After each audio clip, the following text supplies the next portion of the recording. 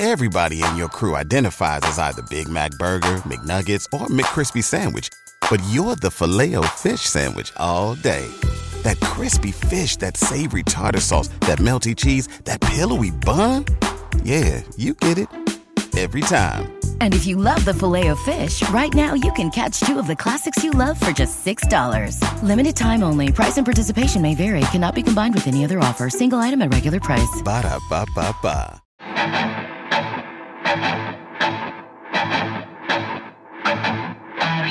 And welcome into day 5 of the Arrowhead Addict podcast, live from the Super Bowl on Radio Row. Patrick Allen, Matt Verderam. Hey, Verderam, no 3.5 hour stream today. It's a short one. No, it's true. I got to take my credential off so the NFL doesn't come after me. Yes, yeah. Indeed. So that's right. Only an hour. Oh, yesterday was like the siege. Yes, yeah, and it was. Now this is like a vacation. Yeah. 1 hour. We got a couple of interviews coming up. Tony Gonzalez, Aidan Hutchinson. Yeah. So really, you won't even have to listen to us be dopes. You'll have actually 2 people who know what they're talking about. Right. Yeah. It's a big win for you all out there. Yeah. I got to say, man, yesterday, this stuff takes a lot out of you. I've been tired all week.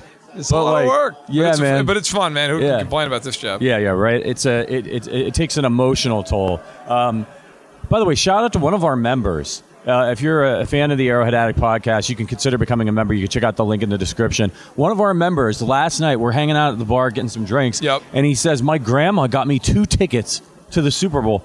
And he just got in the car immediately. He's driving 18 hours down here. How cool is that? That's awesome. Yeah. I asked him if he needed a date. Sounds like he's already got one, and that's bad news for me. It's a shame. Yeah, yep. You're going to be in the boat with my dad just sitting there watching the game on TV somewhere. Watching it on TV. Hey, look, you know what the nice thing is?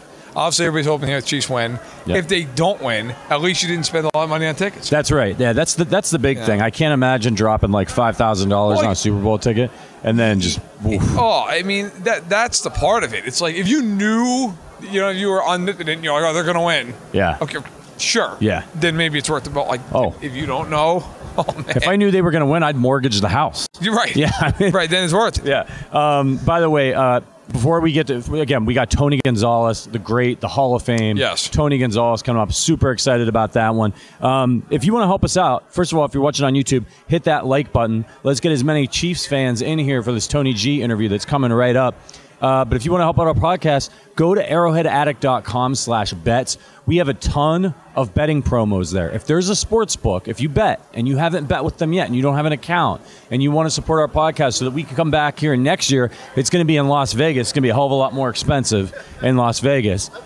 Go to arrowheadaddict.com/bets. Sign up with one of our affiliate partners. Make a $10 wager, and we get paid. That helps us keep Sterling on the show. It helps us keep Adam Best on the show, helps us keep paying producer Richard, and it helps us come out to really awesome events like this so that we can give you the kind of coverage that we've been able to give you all week. And I hope you all have appreciated it. I hope we did a good job for you. It's kind of an honor to be relaying all this information and try to ask questions on behalf of you guys out there.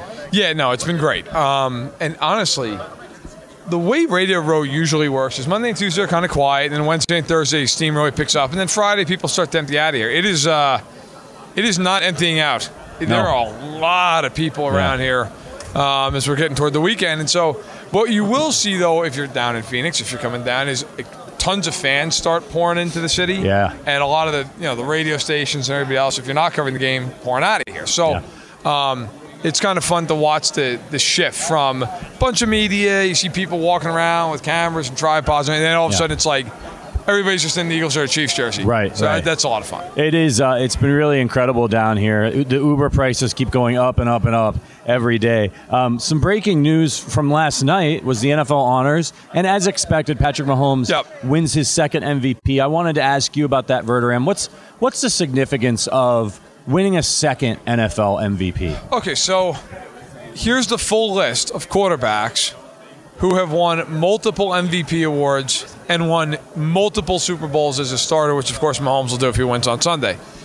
Joe Montana, Peyton Manning, Tom Brady. That's the entire list. That's the entire list. I mean, I think because Brady skewed everything so much with 7 Super Bowls, people aren't understanding of, what Mahomes is doing right now. Obviously, don't know if he's going to win a second one yet, but we do know he's won 2 MVPs. And even that alone, I mean, the list of quarterbacks who have won 2 NFL MVP awards is minute. You're talking about Johnny Unitas, okay, who won 3 of them. You're talking about Joe Montana, who won back-to-back 89, 90. Steve Young won 2 of them. Brett Favre won 3 in a row. Only guy ever to do that. Warner won 2. Peyton Manning won 5. Rodgers won 4. Brady won 3. That's it. I mean, that's the entire. Every single one of those guys, either in the Hall of Fame, as a no-doubter Hall of Fame, by the way, or is Rodgers, Brady not eligible yet? Of course, Mahomes as well. But I mean, it's an exclusive club to say the least. And I don't think it was close. He did not get. He was not a unanimous 48 MVP. of the 50 votes. No, I mean, it wasn't close, like, between him and anybody else. Like, if you wanted to make that argument. I think you look at the performances this year, I would say, honestly, the second would be, for me, Justin Jefferson. I thought Justin Jefferson had an incredible year. I would tend to agree with you. I think Jefferson, I saw somebody voted for Josh Allen. I saw that. Why? Like, wouldn't you vote? Like, Burrow didn't get a vote, but Josh Allen did? Right. Based on what? Yeah. It doesn't make any sense. October?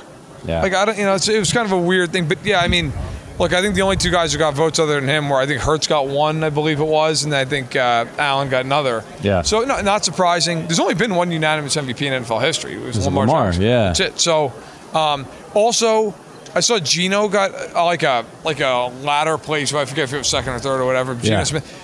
Man's got more votes than Russell Wilson.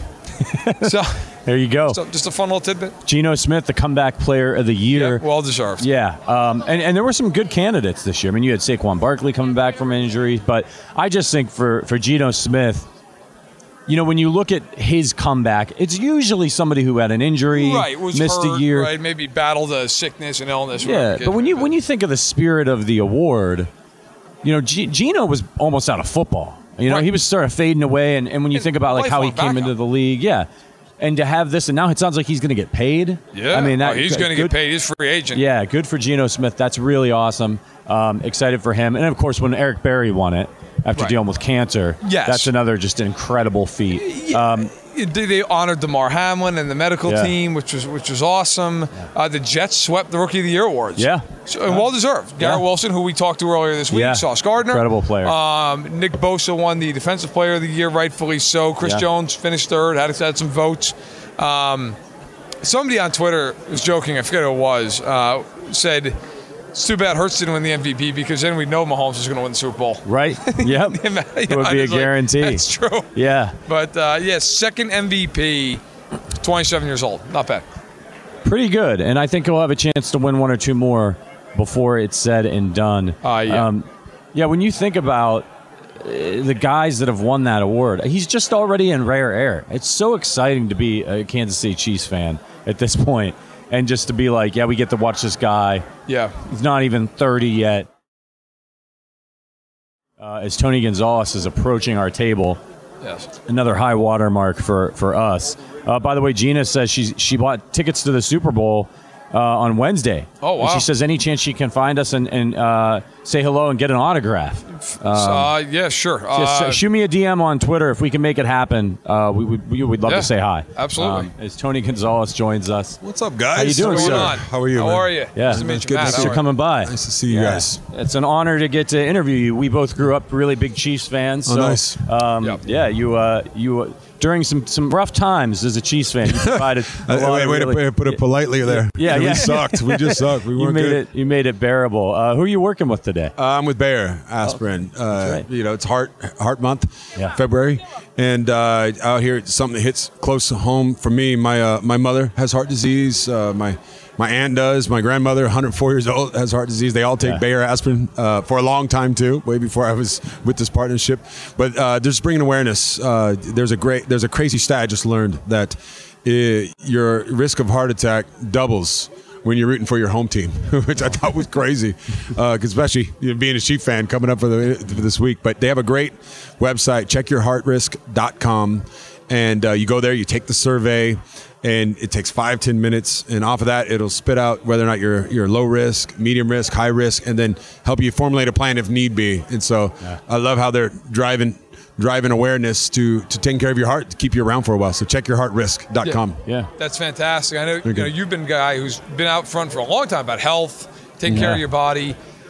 How much has your regimen changed on a day-in, day-out basis from your playing days to now being in retirement and just trying to stay healthy just for your day-to-day life? Obviously when you're playing, you are the most active you'll ever be. Yeah. And when I got done playing, I was burnt out, honestly. And I'm still nutritionally, I always did that, the mindfulness, the meditation, all that other stuff. But I stopped working out. I wasn't doing anything too active. And luckily, genetics, I'm not going to.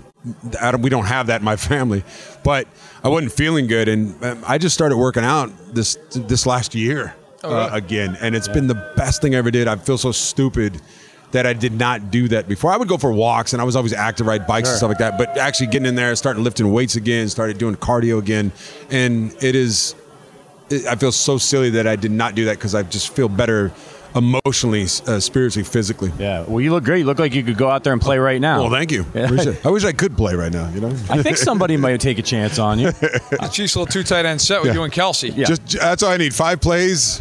That's get it. a Super Bowl ring and get the hell out of there. Yeah. It might be too late to get you on the roster for this year, but next year.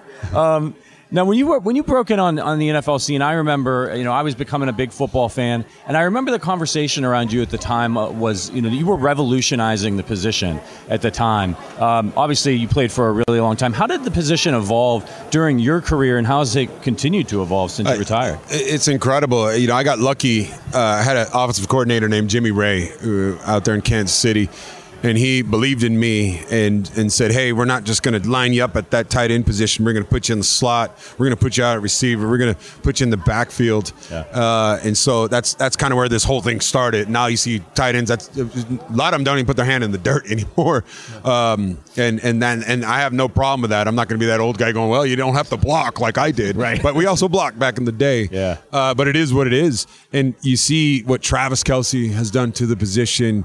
You see what a guy like Kyle Pitts, I don't know if you've ever seen him. He's like a freak when you see the unicorns. Yeah. Darren Waller, I saw him walking around here. These guys are so big and so athletic. And the way the league has gone too, it's a pass-first league. It's 40, 50 times throwing sometimes in a game. The numbers that these guys are putting up, it's been fun to watch. Your career, you spanned 17 seasons, you had 14 Pro Bowls. You did okay. Your last year, you had 83 catches, almost 900 yards. Did you ever think to yourself, like, I can just keep going? It wasn't like you were one of these guys, you're like at the end of it, like, probably ought to hang it up. You're still one of the best players in the league at your position. Yeah, and I knew that at the time too, but it was a conscious decision. I had planned on retiring actually the year before. We went to the NFC Championship game. I was like, it's Super Bowl or bust this year, and we got really, really close. But when we lost to the 49ers in the NFC Championship game, Colin Kaepernick and those guys, and it hurt so bad. It's the most pain I've ever felt.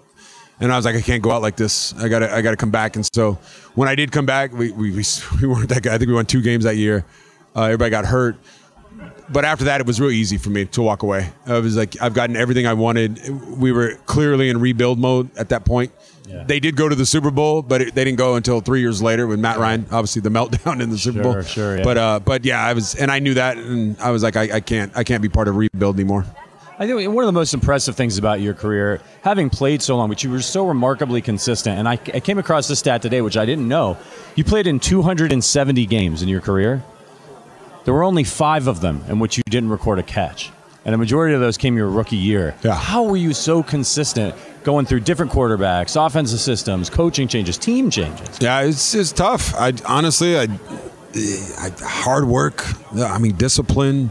You focus. Communication. I think that's a big deal. Playing with some of these quarterbacks like Tyler Thigpen and Brody Croyle and guys that you might nobody really even knows about.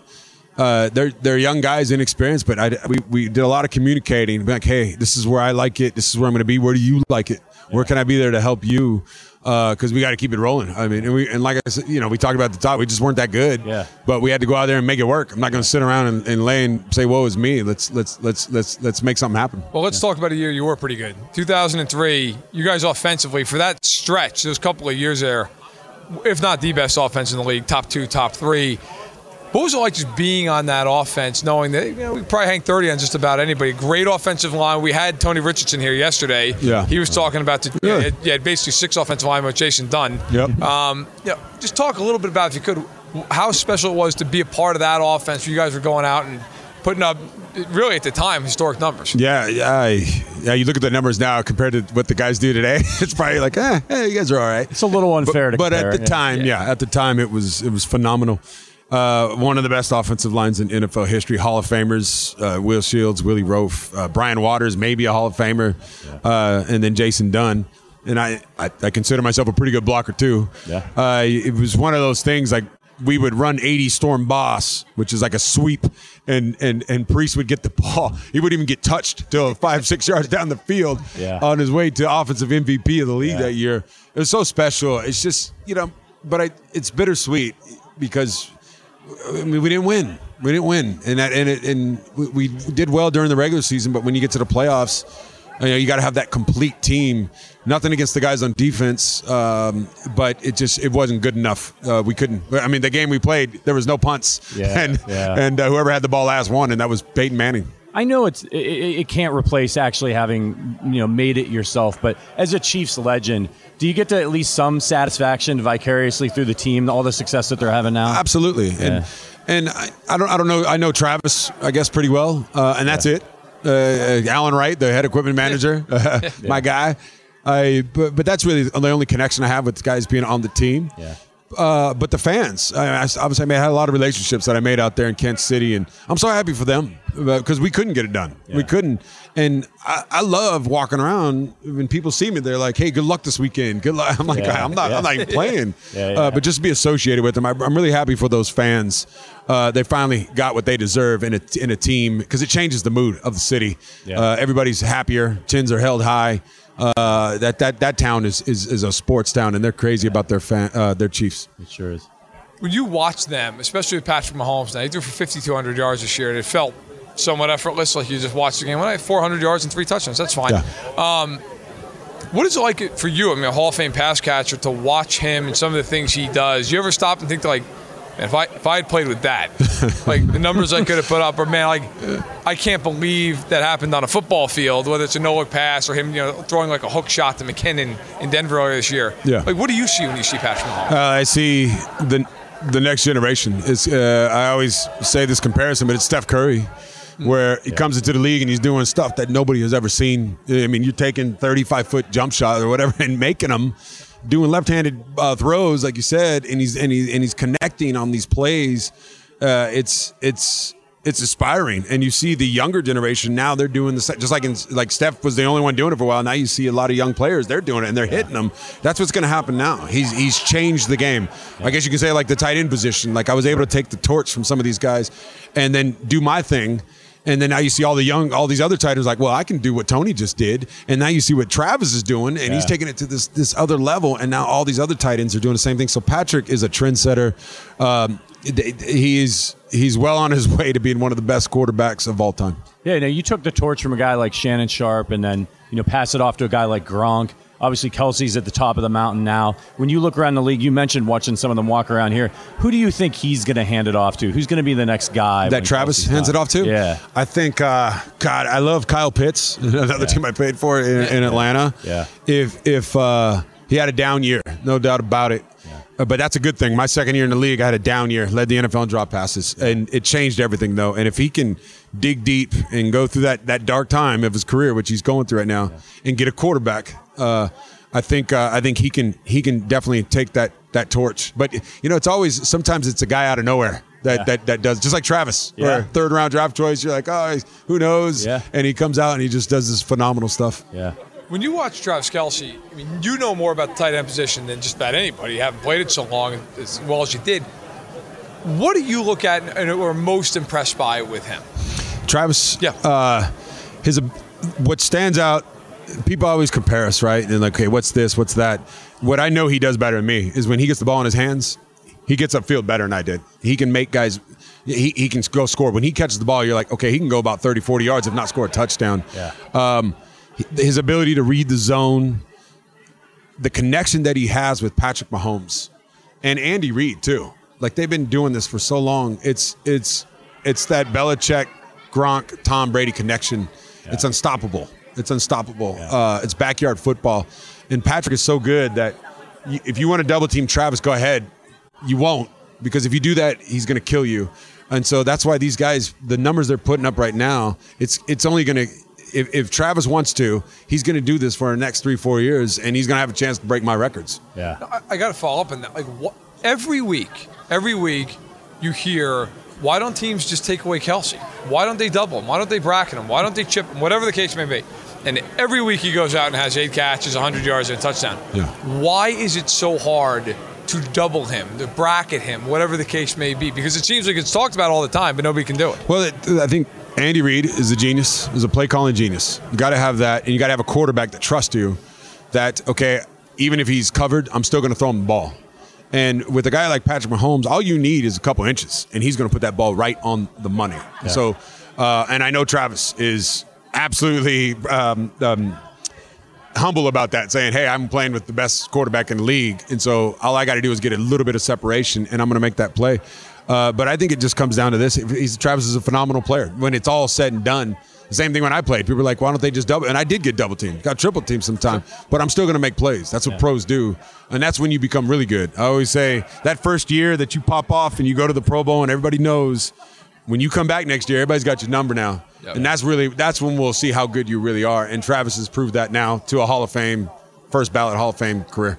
We talked about passing the torch and the kids that are watching these players now. What about you when you were growing up? Who was your favorite player, and did you model your game after anybody?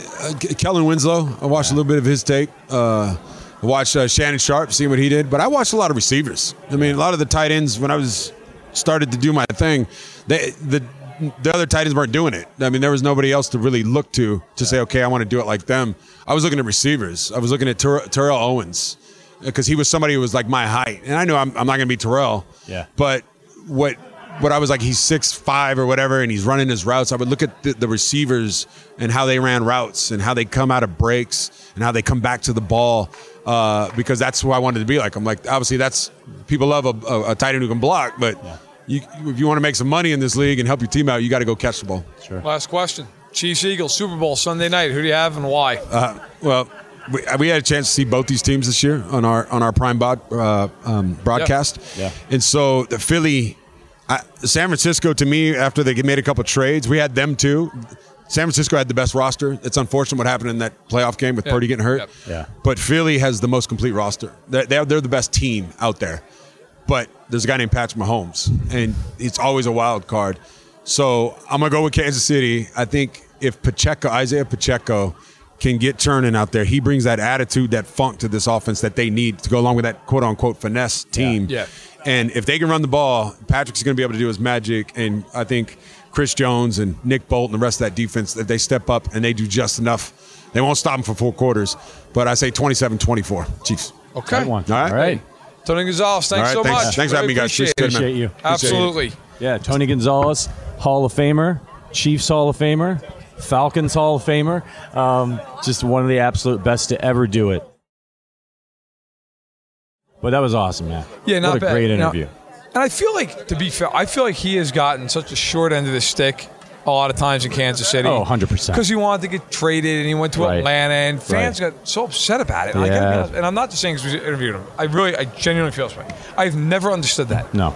They sucked. Right. They were terrible. The man was 33 years old, had given his entire career to complete nonsense, year in, year out, and finally just said, guys, listen, I got a couple years in the tank.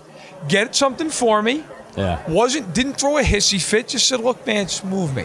Right. And then he goes to Atlanta and had 5 great years and retires. And, every once in a while there'd be like a quote out there that people be like, why doesn't he love Kansas City more? It's like, he grew up in California. He played for the Chiefs, played for the Falcons. Like, it's okay. It's okay. Like, he can also love Falcons fans. And he deserves so much more than he got, in my opinion. You're absolutely right. And the man just sat there and said, I was so happy for Chiefs fans because they deserved it. Like, don't latch on to one quote where the guy said that, like, playing in Atlanta made his career. Well, of course it did. They were good. Yeah, they actually were good. He had a shot to play for a Super Bowl. It doesn't diminish anything he did in Kansas City. But look, these guys, as Herm Edwards said, you play to win the game. And the Chiefs did not because of Herm Edwards. Right. Tony went out there, gave a Hall of Fame performance every single week. Yep. that there was nothing more the man could have done for the Chiefs. And when he played for the Chiefs, he was a model of consistency. Yeah. Phenomenal player. Yeah. I mean, he made the Pro Bowl 10 straight years in Kansas City. Yeah. And here's the list of quarterbacks he was playing with. Yeah. Elvis Gerbach, Trent Green, fair enough, Damon Heward, Tyler Thigpen, Brody Croyle. The man should be put in the Hall of Fame twice. Those are third-string quarterbacks the way through. He deserves so much more credit. I think sometimes there's this mentality of he turned his back on. No, he didn't. Yeah. The Chiefs turned their back on him for 10 years and they couldn't get a quarterback. Right. So I'm thankful he came over, gave us a nice conversation there. He was people. I think sometimes honestly forget how ridiculous he was. Yeah. I mean, you look at his 15,000 yards as a tight end. Yeah. In an era where, as he correctly pointed out, not many guys were doing that. He was blowing people's minds. Oh my! He opened the door for an Antonio Gates. Yeah. Right, for a guy like that. Everybody always talks about, you got to play basketball and all that. There's another guy who doesn't get enough credit. Is Antonio Gates. It's just those guys aren't remembered because now, right after they retired, it was Gronk, and now it's Kelsey and Kittle and all these guys. But Gonzalez and Gates and even Jimmy Graham for a shorter period of time really changed them all the way you're looking for in a tight end. Yep. We're gonna have Aidan Hutchinson coming up from the Detroit Lions. That's a pretty good one. But Verderman and I actually met him this time last year when he was preparing for the NFL draft, so it's going to be good to catch up with him. But I wanted to ask you, I saw a tweet. This was actually funny. Forgive me, I can't remember who tweeted it, but they tweeted out who's going to be eligible for the next Hall of Fame class. Among those is Eric Berry. Yes. Matt Castle actually responded to that tweet and said, "Hey, don't forget about me. Hilarious guy." Yes. We got to get Matt Castle on the podcast. We really do. He's funny himself. Eric Berry. Is he Hall of Famer to you? He's a really interesting case. You know what? My initial just gut reaction is, I think he's a Hall of Fame. Yeah. 5-time Pro Bowler, 3-time first-team All-Pro, comeback player of the year, all-decade team. First of all, let me just say this for people who don't know this. If you're on the all-decade team, you usually make the Hall of Fame. Yeah. First of all, if you're a first-team guy, you make the Hall of Fame. Right. If you're a second-team all-decade, you got a damn good shot. The only thing for him that hurts him is his career was a little shorter. Yeah. But he was a great player. Fantastic. I mean, to me, yes. When he played, he was the best safety in football. I mean, him, the guys in Seattle, right? I mean, the tail end of Reed and Polamalu, but he was dominant, made the Pro Bowl as a rookie, played all the way through. To me, he's a Hall of Fame. The only thing that hurts him is he really only played 5 full seasons. The other years he was hurt. Yeah, absolutely. Some guys burn bright for a short period of time. That's why I still believe that Jamal Charles should get consideration for the Hall of Fame. He's also a first-year candidate. Yeah. I mean, when somebody is the best you've ever seen, or one of the best you've ever seen play the position. Now, obviously you run into the longevity thing, and then where do you draw the line, right? Remember when that guy had that really great game? You're not putting him in the Hall of Fame. But I feel like Jamal Charles did it enough seasons to where, and especially when you compare him to other guys that are in the Hall of Fame with similar stats, and there's no question he's one of the best ever lace him up. And for Berry, by the way, only three guys made it as a safety for that all-decade team, and it was him, Eric Weddle, and Earl Thomas. And I have respect for Weddle. Weddle was terrific. He was not Eric Berry. Yeah. The Thomas was a free safety. He's a different type of player, different thing. But I just think sometimes you have to look at the whole situation. But Jamal Charles is a fascinating one. Jamal Charles, I do not think will get in, but man, it's a shame really if he doesn't, because he was a phenomenal player. I've always felt I'd rather have the guy who was truly great for 5 years, 6 years, than the guy who compiled for 15. Yeah. I said that I always used to argue that for Terrell Davis. Terrell Davis was a Hall of Famer. I don't care if he only played 6 years. Did you see Terrell Davis? Right. My argument is always, and my threshold is always going to be, if I needed you for one game, would I rather have you or you? I mean, you're going to tell me you'd rather have Jerome Bettis over Jamal Charles? Right. There's no way in hell. No chance. Right? So, to me, that's always kind of my threshold. I think Charles was a Hall of Fame talent. I don't think he gets in. I do think that Berry eventually gets in. If you eventually get a Hall of Fame vote, I know you don't have one yet. You're friends with a lot of people who do, so you're very familiar with the process and behind the scenes. If you ever get a Hall of Fame vote and you had the shot, would you stand up for Jamal Charles and would you vote for him? I would. I would vote for him because, look, something like that is so prestigious and so important. You take any emotion out of it. You have to. But I go by what I just said. It's the same reason I would have voted for Terrell Davis. Right. Now, Terrell Davis had the postseason. I get it. He had the 2,000-yard season. Jamal Charles was a force of nature on a team where most of his career, he was the only guy. Right. I mean, you were putting 8 in the box every play against him. It didn't matter. And they couldn't block, by the way. They were brutal. They were a brutal team. Yeah. I would absolutely stand up and say, look, this guy should be counted. Like, I'm not putting in, and I know he's a guy who gets a lot of attention, I'm not putting in Fred Taylor over Jamal Charles. I'm sorry, I'm not. Nope. I'm not even having that. Like, I would absolutely, I'll give you a guy who I think ought to get more shine, and he's probably never going to get in because for a lot of his career, he played on a lousy team and then actually played a very good team to end it. Corey Dillon. Corey Dillon's a guy, 11,000 yards, 4 Pro Bowls, never made an All-Pro team. People are going, the man was on garbage his entire career until he went to New England at the very end and won a Super Bowl. Like, and by the way, people forget this. I even forget this sometimes. He went to New England in 2004, so he won the 3rd of those 3 Super Bowls. He was 30 years old.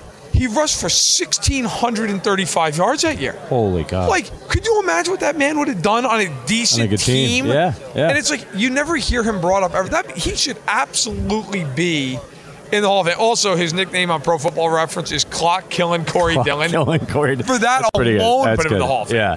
You know, one thing, going back to Tony, that he said, it made me feel really good just as a pseudo analyst and fan. Because I talk about this all the time. Whenever I talk about that Chiefs offensive line, I talk about them running sweeps and tosses with Priest Holmes behind that line. Yep. And he would just, and Tony said it. Literally what I'm always saying, he wouldn't get touched. He'd walk in. And that was true. It was like if they got down to the 5-yard line, good night. Yeah. He's walking into the end zone. You might as well just concede the points so you can get the ball back quicker. I mean, those guys were unbelievable. They were great too in the sense like there would be times where they'd run the ball and you'd see like Willie Roaf pull out and there'd be a 180-pound corner. Like, that man's in need of a funeral. Yeah. Like, you had guys, if you go back and watch some of those tapes, like the amount of business decisions made on the edge, and I don't even blame those guys. Yeah. I mean, can you imagine having Willie Roaf pull around the corner and you're like, you know what, I'm good. Yeah. Like, I'm going to let Bob over here make the tackle. Like, I don't care. And speaking of Willie Roaf, man, near the end there, man could barely move, was still the best tackle on the field. I mean, Carl, it was like one of those situations, you know, where like in the movies where someone's like, let me die. Like poor Willie Roaf was like, the man was so banged up and he kept trying to retire. And I don't know what Carl Peterson had on him. Pulling him back out. Yeah, he kept going. I remember all offseason I'd be reading, you know, the newspaper and I'd be like, Carl Peterson's trying to get Willie Roaf to come back for one more year. And I was like, come on, Willie. Yeah. And he was still just incredible. Yeah. I mean, and they traded for him, right, for the Saints. Yeah. And didn't give up a ton either. Like, for reasons I'll never understand, the Saints were just like, yeah, he's all right, we're good. Yeah. Willie Roaf was incredible. And obviously, you know, made it into the Hall of Fame, rightfully so. Yeah. But yeah, he played for a long enough time. He made 2 all-decade teams. Yeah. And by the way, if you were curious, the Chiefs, here's what the Chiefs traded for Willie Roaf. A conditional pick. Nice job with the Saints there. Yeah. Nice job. Yeah. You know, Carl catches some flack, and rightfully so. That was a good one. That worked out. Yeah, good move by Carl. That worked out okay. Shout out to the super chat from Bumpa, our guy. Thank you, man. Heard an update on Snead's knee. We need him. Yeah, you ain't kidding. Diana Rossini tweeted out that a little banged up, nothing serious. It won't affect his status in the game. Yeah. And, another from the chat, Miller says, Charles is the reason I became a Chiefs fan. I'm a somewhat younger fan, but Charles was electric when he was healthy. It's kind of cool to see that as you and I got to sit here and geek out about Joe Montana and Tony Gonzalez, you know, guys that were part of our young fandom. It's cool to hear, you know, sort of the next generation of Chiefs fans and the players that brought them in. I'm still waiting for somebody who's like, man, you know, I know they didn't win a lot of games, but Tyler Thigpen was electric. Yeah. You know, he was electric running around out there. You're going to be waiting. I will say he's the only thing that made that season. And shout out to Chan Gailey, by the way, who figured out how to create an offense, usually for about a half a game, They look like an actual football team. And then not so much. Yeah, and then that was it. But that was kind of an impossible job. Oh, they were brutal. Yeah.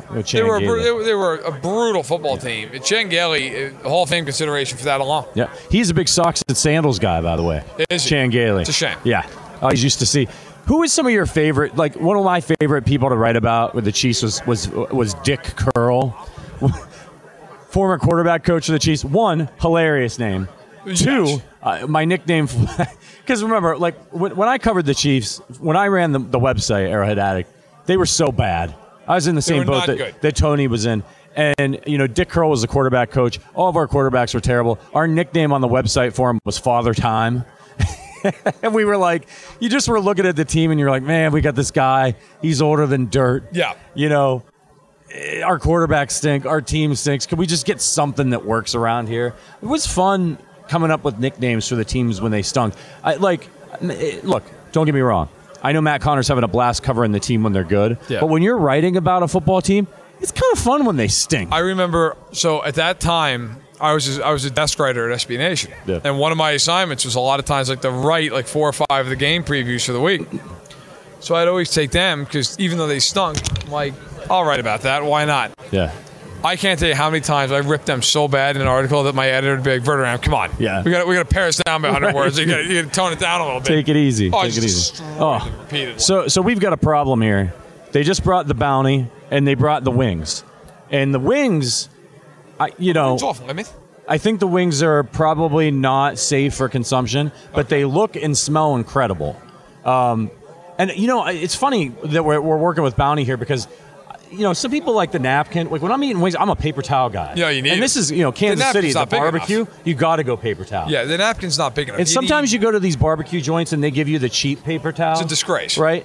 And they disintegrate in your hand. Or worse, they give you those tiny little napkins that are like that big. Yeah, those bullshit towelettes. Yeah. What am I supposed to do with this? This is what I need right here is an entire roll of it. Yeah. So my wife, God bless her, always we got Aidan Hutchinson. You're gonna have to wait for that story. Actually, it might be better if I don't tell it. Yeah, it's probably for the best. Hi, how are you? How you doing, Aidan? Aidan, what's going on? Hey, how are you? Good to see you, man. Good to see you. Good. Grab a seat. So tell us about you're working together here with Bounty, yeah? Yeah. I'm with here with Bounty because you can't have football without wings, and you can't have wings without Bounty. So whenever you're eating wings, man, get your cooker picker upper and go wipe your face and go wipe your fingers. You lick your fingers; it's a lot of germs, right? Yeah. So you gotta look like a human being. That's right. Be a person. Yeah.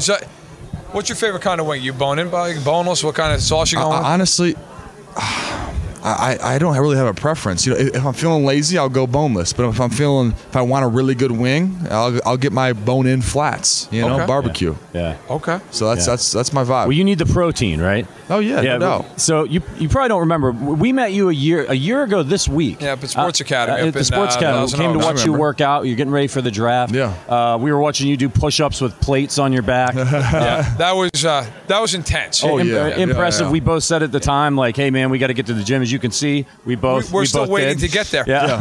But it's been close. What was the transition like from you from college to the pros? You're playing a longer season. Yeah, no doubt. How did it go for you? Yeah, it was different, man. Like the skill level with the offensive line, man. It never really falters. I mean, there's some elite guys every here and then, but that skill level is very consistent compared to college. And then also just the style of the game. The NFL style is different. I think it's more beneficial to pass rushers too, just because more play action. Quarterbacks holding on to that ball a little bit longer, but it's something I had to get used to that for real too. Now, you had 3 sacks in your second game. Yeah. 3 sacks since Washington. Did you walk out of that game feeling like, no, it's going to be pretty easy? Yeah, I'm rolling on. 3 sacks in your second NFL game. It could set you up for thinking you might have 25 sacks in the game. I know, and I was feeling like I could do that every game, but unfortunately, it doesn't happen every game. But no, I could feel when I got that. I was like, every game, I was like, okay, it's gonna be a 3-sacker right here. We'll see. Who knows? Yeah. Now, you had 3 interceptions this year. Yep. So I have to ask, how did you do that? I don't think you had any picks in college, correct? I never had any interceptions ever. Yeah, no, ever. Okay, so you get to the NFL, you rack up a bunch of sacks, over 50 tackles, 3 interceptions. How did you do it? And are the Lions thinking of taking a look at you at cornerback? I mean, I'm willing to score some touchdowns. If you had to put me at flex me in at tight end, I'm willing to do that. Yeah. So I'll talk to Dan about this soon. And then, I don't know about corner. I don't think I want to cover guys like Tyreek Hill, sure. But you want to drop me back there. I got the sure hands to catch the ball. Yeah. The good news is you get up and press. Yeah. You just can't let him get by you. Oh, yeah. Get by you, it's a problem. I'll play a little zone third. I don't mind that. There you go, little cover three. So you guys started out the year as a team, being in some close games, not being able to finish. Yeah. Second half of the year is totally different story. I believe you finished season 7-2. Yep. Win that big game in Lambeau. Yeah. And I think a lot of people going into that night, because of the way everything had shook out, all the Packers have to do is win. The Lions are eliminated because Seattle had won. Right. And you guys came out and showed the whole country, no, we're gonna come out and compete now. Yeah. How big of a win and how big of the end of the season was that for you guys now as you're getting ready for you to go in your second year, Dan Campbell, third year of the program? It's so big, man, and it's a game going into, everyone was saying we're playing for nothing, but as I go around Radio Row, everyone talks about it. So clearly this game had impacts bigger than anything anyone ever anticipated, and to win with Aaron Rodgers, playoff hopes on the line, I mean, you name it, that was the game. Yeah. He was at home, we were away, we had everything going against us, and we found a way, and that was the difference. You said it in the second half of the year. Now, you were born in Michigan, lived in Michigan, went to college at Michigan. How cool was it to get drafted by the Lions and get to play in your home state? It's ridiculous. I'm taking the same expressway I took to high school. I just get off a little bit later. Yeah. It's just everything about this. It's so weird. I don't feel like I'm actually in the NFL because I feel like a lot of guys got a big move. They're a foreign area. Dude, I'm taking the same routes I've always known. Yeah. What is it like playing for Dan Campbell? And we all saw Hard Knocks, and we've seen Dan Campbell get up in front of a press conference and talk about biting kneecaps and all the rest of it. Oh, yeah. Passionate, I think, is an understatement. But what is it like to actually play for Dan on a day-in, day-out basis? Really, what you see is what you get. That same intensity that you see on Hard Knocks, in interviews, it's very apparent all the way around. So, really, I love playing for a guy like that, and he's really a player's kind of coach. It's a guy that you want to strap it up for, you want to put on the pads for him, and you want to win for a guy like that. He's super passionate, but he seems like he's got a really big heart as well. Oh, yeah. I mean, it's what he's driven by, his heart, his passion for the game, everything. Would you say, Aaron Glenn did a heck of a job with you guys second half of the season. He actually got some looks as potentially being a head coach, which is going to come back. What would you say changed for you guys defensively second half of the year? Because it really wasn't so much of a personnel change as much as it just was a shift all of a sudden from you guys maybe defensively struggling first half of the year. The second half of the year, you guys were an asset to the team and really came on. No doubt. I mean, there were small schematic changes that we made that we thought would better suit kind of our personnel, but also we had a player-led team meeting and just taking accountability for our actions and taking accountability, every guy taking accountability for their mistakes and, not pointing fingers at a certain group and stuff like that. So that was the vibe in the middle of the season. I didn't know that turned into a 6-game win streak, though. I don't think anybody did. Well, we know you got to get out of here, but we got to ask you. I'm sure everybody's asking you. Heading into Sunday, two we think really closely matched teams. Who you got? Philly. Defensive line's going to win it. All right. The defensive Aidan guy, of course, right? Working for Bounty. Seeing it, man? Yeah, thanks for coming by. Take it easy. Yep, have a good one. Yeah, of course. Thank you. All right. Aidan Hutchinson, one of the best young players in the NFL, 9.5 sacks, incredible. 3 interceptions. Yeah, you guys can leave the wings if you want. We'll get some later. Yeah. Thanks a lot. Thank you. I meant everything I said, by the way, about the paper towels. Yeah. So the story I was going to tell is Mag bought. We usually get Bounty, and she bought it. She bought another kind of paper towel. They're like made of bamboo or something. Completely useless. And she signed up for the subscribe and save from Amazon. And so they just kept coming. And I was just like, look, I'm not using these. They're bullshit.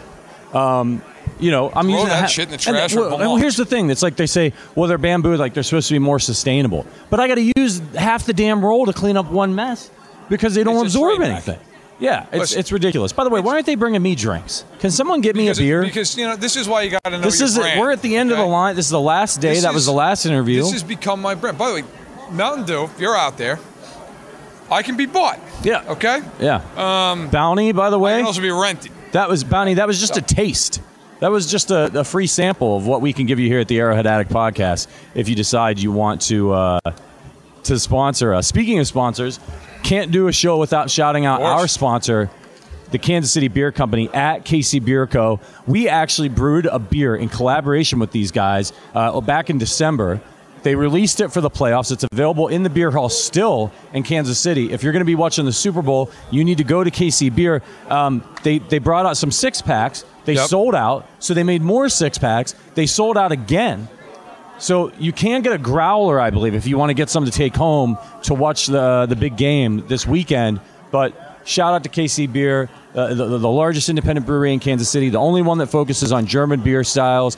They make their beer according to the Bavarian beer purity laws of 1516. They only use 4 ingredients. It's clean. It's delicious. Then. What's that? I was in high school then. Yeah, 1516. Yeah. You and Tony Gonzalez went to the same high school. That's right. Unfortunately, he went to the gym afterwards. Yeah, that's right. To get pizza. That's right. Look, I got my water. Just a plain water guy. I got my water. Disgrace. Our guy Doug in KC says, "Gotta love the storytelling with Patrick Allen. Let's go. We all got to be good at something." It's Verderam's drunk about 100 Mountain Dews this week. I mean, I'm telling you guys, like, you know, a lot of you have jobs that are way harder than we got. Oh, yeah. Sitting on our asses here, but sitting here in shark shorts. It does take it does take it does take a lot out of you. But it's so much fun to be down here. And again, we do this for you. Another thing I want to shout out, I know a lot of you guys watch Stag the Box. You've been catching the coverage with Verderam. Shout out to Special Olympics. We've been partnering with them here at Fansided. We've been partnered with our special correspondent, Malcolm Harris Gowdy. You've been working with him all week. Great job. And I just want to say, if you guys haven't caught all the coverage from Malcolm, go to the Stack in the Box channel, check that out. And if you get the chance, volunteer at Special Olympics. They're all over the place. There are so many kids out there that the Special Olympics helps breaking down barriers. And we got to prove it this weekend with Malcolm. A lot of people think about people with intellectual disabilities as being limited. And the Special Olympics is all about throwing that nonsense out. What was it like working with Malcolm this week? It was great. And look, I'm going to be straight up. I think a lot of times people look at those who have, as you put it, intellectual disabilities as limited and lesser than. And it's bullshit. Because, frankly, I've worked with a lot of people in my career, and you know what? Malcolm was happy to be here every day. He knew his stuff. Yeah. He asked good questions. He was knowledgeable of the game. You know how many people I work with who don't have an intellectual disability who don't care, and they're not passionate, and they're in a lousy mood, and they don't know what they're talking about. Like I thought Malcolm did a terrific job all week. Yeah. I can't wait to cover the Super Bowl with him on Sunday. He's been an absolute pleasure to work with, as has the whole Special Olympics team. It's inspiring, man. And no doubt. It's sitting here like Joe Montana comes over, Tony Gonzalez comes over. I've been in this business for over a decade. I'm nervous. I'm worried I'm not going to have enough questions. I'm sitting over there watching Malcolm before we went on, and Emmett Smith comes and sits down. Man doesn't seem nervous at all. No. Hey, Emmett, what's going on? Welcome. You know what I mean? It's absolutely he's a real incredible. Professional. Yeah, he's a pro. He's an absolute pro. So I hope you get a chance to check out some of the coverage that we had, because if you enjoyed what Verderam and I did here, there were so many more people that Matt and Malcolm interviewed throughout the course of the week. It's hours and hours and hours of footage. And I also want to give a special shout out to Richard Durante, to Hunter Armour, to Sean Daly, our production crew here. He's finally on camera. There's Richard. Yeah, Hunter, come. Yeah, come. Yeah. We never see Hunter. That's right. These guys, listen, man. I'm telling you, and I know they got to get out of here because they got to catch a flight. Richard and Sean Daly, Sean Daly's already out of here. Yeah, he took a red eye back last night. Did so much work along with Richard and Hunter with cutting up film, getting this stuff out here, setting this up. Listen, let me tell you something right now. If this was up to Patrick and I, there's no chance. Nope. The camera wouldn't even be connected. No. The table would be on fire. It'd be a disaster. I'd be at lunch right now. And they were here every morning before all of us, getting everything set up. Every single day. And they're going to keep working on the plane, editing stuff, making sure you guys get it. So, please give them a round of applause in the chat. Yep. They do it week in and week out for us here on the podcast. But, like, this production level here on the road, it's even tougher. You'd never understand all the work that goes into it. So shout out to them. Thank you so much. And thank you to all of you for supporting our podcast throughout the last couple of years. It's really cool to be at the pinnacle here at the Super Bowl with our favorite team. and be able to watch them hopefully bring home another championship. But win or lose, our guys are going to be there for you. Verderam's going to be covering the press conferences. Adam Best, Sterling Holmes, they're going to go live after the game. You're still going to have your pregame, postgame show, all that stuff. So we hope it's a win, and we hope you guys tune in, win or lose, after the game to the Arrowhead Addict podcast. And we're not going anywhere, man. As soon as we get home, we're going to take a breather, and then it's right on for the draft in Kansas City, baby. Yeah, right. Saturday might have for about 4 days or go to the combine. We're not going anywhere. We know if the Chiefs do lose, it's a blow. But come back to the podcast. We're still going to have our regularly scheduled shows. Absolutely. We're going to bring it for you all off season. But forget about that for now. Let's focus on the game. So one more time, let's give them our final predictions for the game. We did it yesterday. Let's do it one more time. Chiefs 31-23. I think they'll be able to vary the offensive looks. I think they'll be able to use some more 2 and 3 tight end sets, as they've had a lot of success with, to help with those pass rushers off the edge. I just think the Chiefs have a much more varied approach on both sides of the ball. With Philly, you know what you're getting. With the Chiefs, you don't. I think having 2 weeks to prepare with the Chiefs coaching staff, I think that is the biggest advantage in this game. The Chiefs coaching staff, I think the Chiefs are going to win because they'll out-coach Philadelphia in this game. I'm with you, man. I think the Chiefs win it 30-20. I just think that as tough as Philly is on defense, the Chiefs have gone up against a lot of really tough teams in their division, playing the Chargers twice, playing the Bengals, really tough defense, playing their dynamic and explosive offense, having to go up against the Buffalo Bills. The Chiefs are battle-tested. They've been here before. They have a Hall of Fame coach, a Hall of Fame quarterback, a Hall of Fame tight end, a Hall of Fame defensive tackle. That matters in a game like this, and I think it's going to give the Chiefs a little bit of an edge, and I think they end up winning by 10 in a game, because I think if they can withstand the initial punch in the face from Philly on the defensive and offensive side of the ball, I think they'll be able to enforce their will on them late and start to pull away. Well, let's hope we're right. Yeah, let's hope we're right. Find out in 2 days. Yeah. We're going to get out of here, everybody. Short show today. Be back here for Sterling and Adam for a pregame show on Sunday. Details to come, halftime, postgame show. Verderam and I will see you next week. We might try to drop into the postgame podcast from our phones or something if we can. But thank you so much for your support all week and all season long. It's been an absolute blast. We will see you guys very, very soon. But until then, and I mean this more than I've ever said it in the history of this podcast, go Chiefs.